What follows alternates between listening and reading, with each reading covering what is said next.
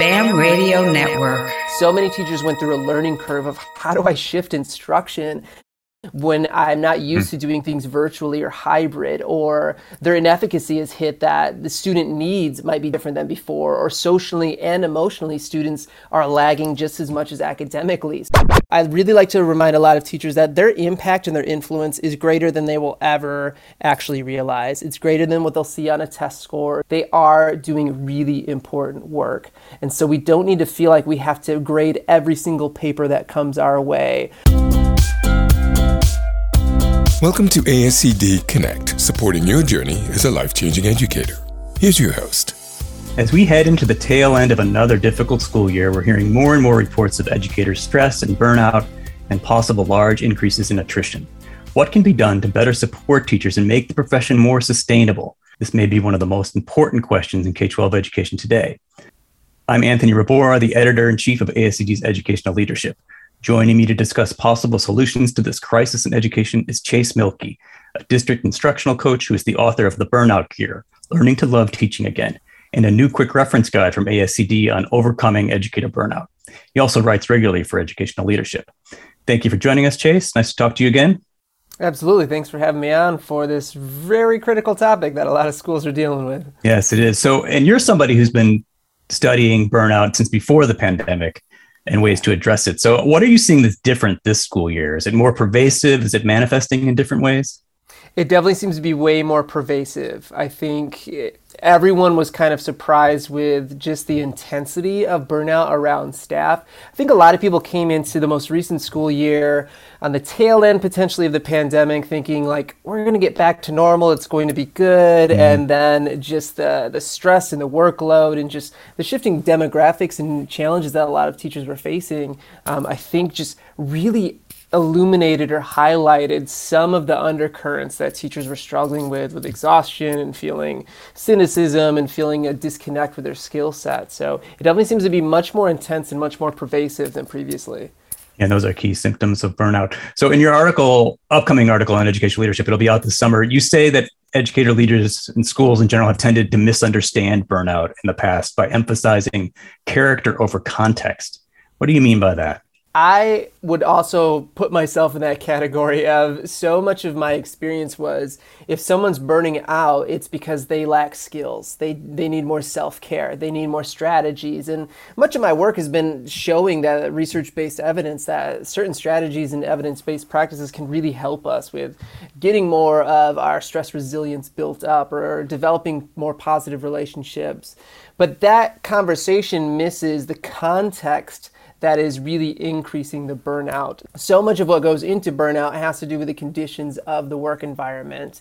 And when we put all the pressure on teachers to solve it, it almost kind of creates this double pressure of they're burning out because of things often beyond their control or often happening to them. And now we're telling them, hey, you need to fix this. And so I think, unfortunately, myself and a lot of school leaders have fallen into this trap where we think we're doing something really supportive by giving people more self-care and more emphasis when really what they're craving is a shift in working conditions and opportunities. That's really interesting. So what would you say are some of the leading contextual or systemic causes of burnout you're seeing this year? What are the things that are really wearing teachers down? The core research, and this is something that has been established for decades, is that burnout dimensions are threefold.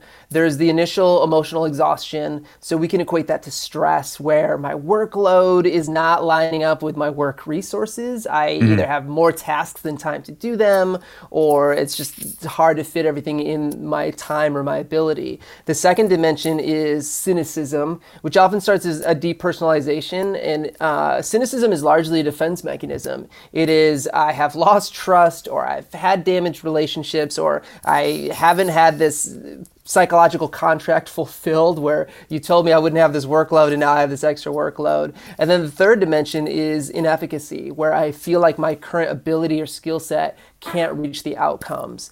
And what I've noticed over the past couple of years is that these have been really pronounced, that so many teachers went through a learning curve of how do I shift instruction when I'm not used to doing things virtually or hybrid, or their inefficacy has hit that the student needs might be different than before, or socially and emotionally students are lagging just as much as academically. So now I'm having to work extra hard and I don't have the ability or practice to do so. And then the cynicism or depersonalization piece of what I thought education was isn't how it is currently, or I haven't been able to actually see my students in person for a long time, and so I'm losing that human element. So what sort of things were already in that undertone of burnout were just really highlighted or exacerbated over the shift through the pandemic and hopefully post-pandemic teaching world. That's a really good way of putting it. So, I mean, the problem here is that to address these cultural issues, school and district leaders really need to take some action, but they're under a lot of stress right now too. I mean, there's some burnout in that level too.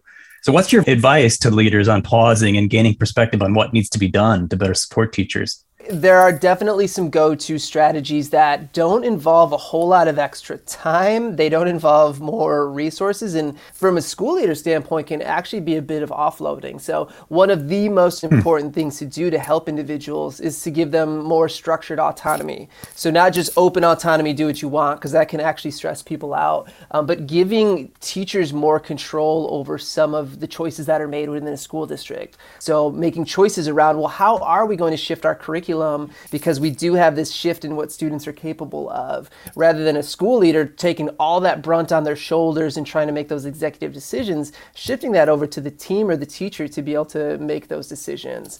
Professional development is another area where school leaders have a huge influence of, rather than them dictating exactly what needs to happen with professional development, what would it look like if teachers had a choice over exploring professional development and skills and strategies that they most need in the moment. So interestingly, one of the things that can offload the workload of a school leader is exactly what a lot of teachers need to start to develop more of that connection, skill, and a sense of respect in the realm of education. Yeah, you talk a lot about that. I guess by respect, you're also talking about efficacy, a sense of efficacy. Yes. Why is that so lacking for many teachers right now? And what are some steps, specific steps schools could do to bolster it? For most of the teachers I work with, both within my district in coaching and traveling, you take a typical ninth grade teacher, they had a sense of what a ninth grade student was like the past few years. But then once the pandemic shifted, they have students who are coming in academically. They might be further behind than what they're used to. Socially, emotionally, because of the pandemic and the distancing that happened, they're on a whole different level. Honestly, I think a lot of students are dealing with the same level of burnout that teachers are, but that's a topic for another podcast, another day. And so a teacher is now placed in a situation of, you might have had 10, 15 years of experience, and those skills, those strategies, those techniques you might have used previously aren't matching what the students need. As a school leader, rather than trying to dictate what DPPD looks like or professional development, what would it look like if I gave my departments or my grade levels a chance to just chat together about strategies, what's working, what's not? What if I allowed them a chance to observe each other in the classroom? Or what if I leveraged video where teachers can record themselves and be able to reflect, and that's a part of their professional development. It's not extra added onto their plate, but now they're getting actual feedback and they're having those rich conversations around instruction that previously they just didn't have time to do. I think that's a space where, again, we can make some pretty minor changes that have a major impact on burnout and the power of the work that we do. So we're talking towards the end of the 2021-22 school year right now. Yeah. So what's your advice to educators, as an instructional coach, what are you telling them, if they're feeling worn down, which is probably all of them? What's your advice for them on what they should do, this summer to prepare for next year, apart from taking some time to decompress? What should they be thinking about or doing? I think my advice for a lot of teachers is, yes, definitely get some actual time to decompress, some time to reflect.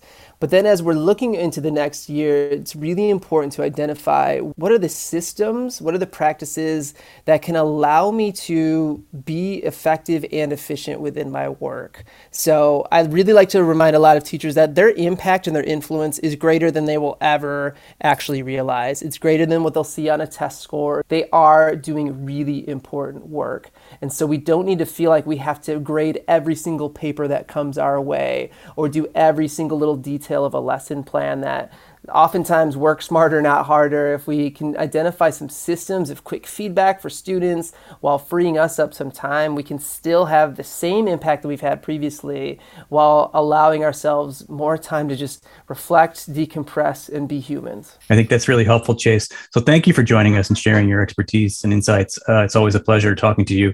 And thanks to all our listeners for streaming and downloading this episode. For more on Chase Mielke's book and quick reference guide on overcoming educator burnout, go to www.ascd.org/books. If you like the ASCD Connect podcast, you'll enjoy listening to ISTE's Learning Unleashed with Carl Hooker. Check it out wherever you get your podcasts. You've been listening to ASCD Connect, supporting your journey as a life-changing educator. Thanks for listening. This program is produced by Accretive Media for the BAM Radio Network. Thanks for listening.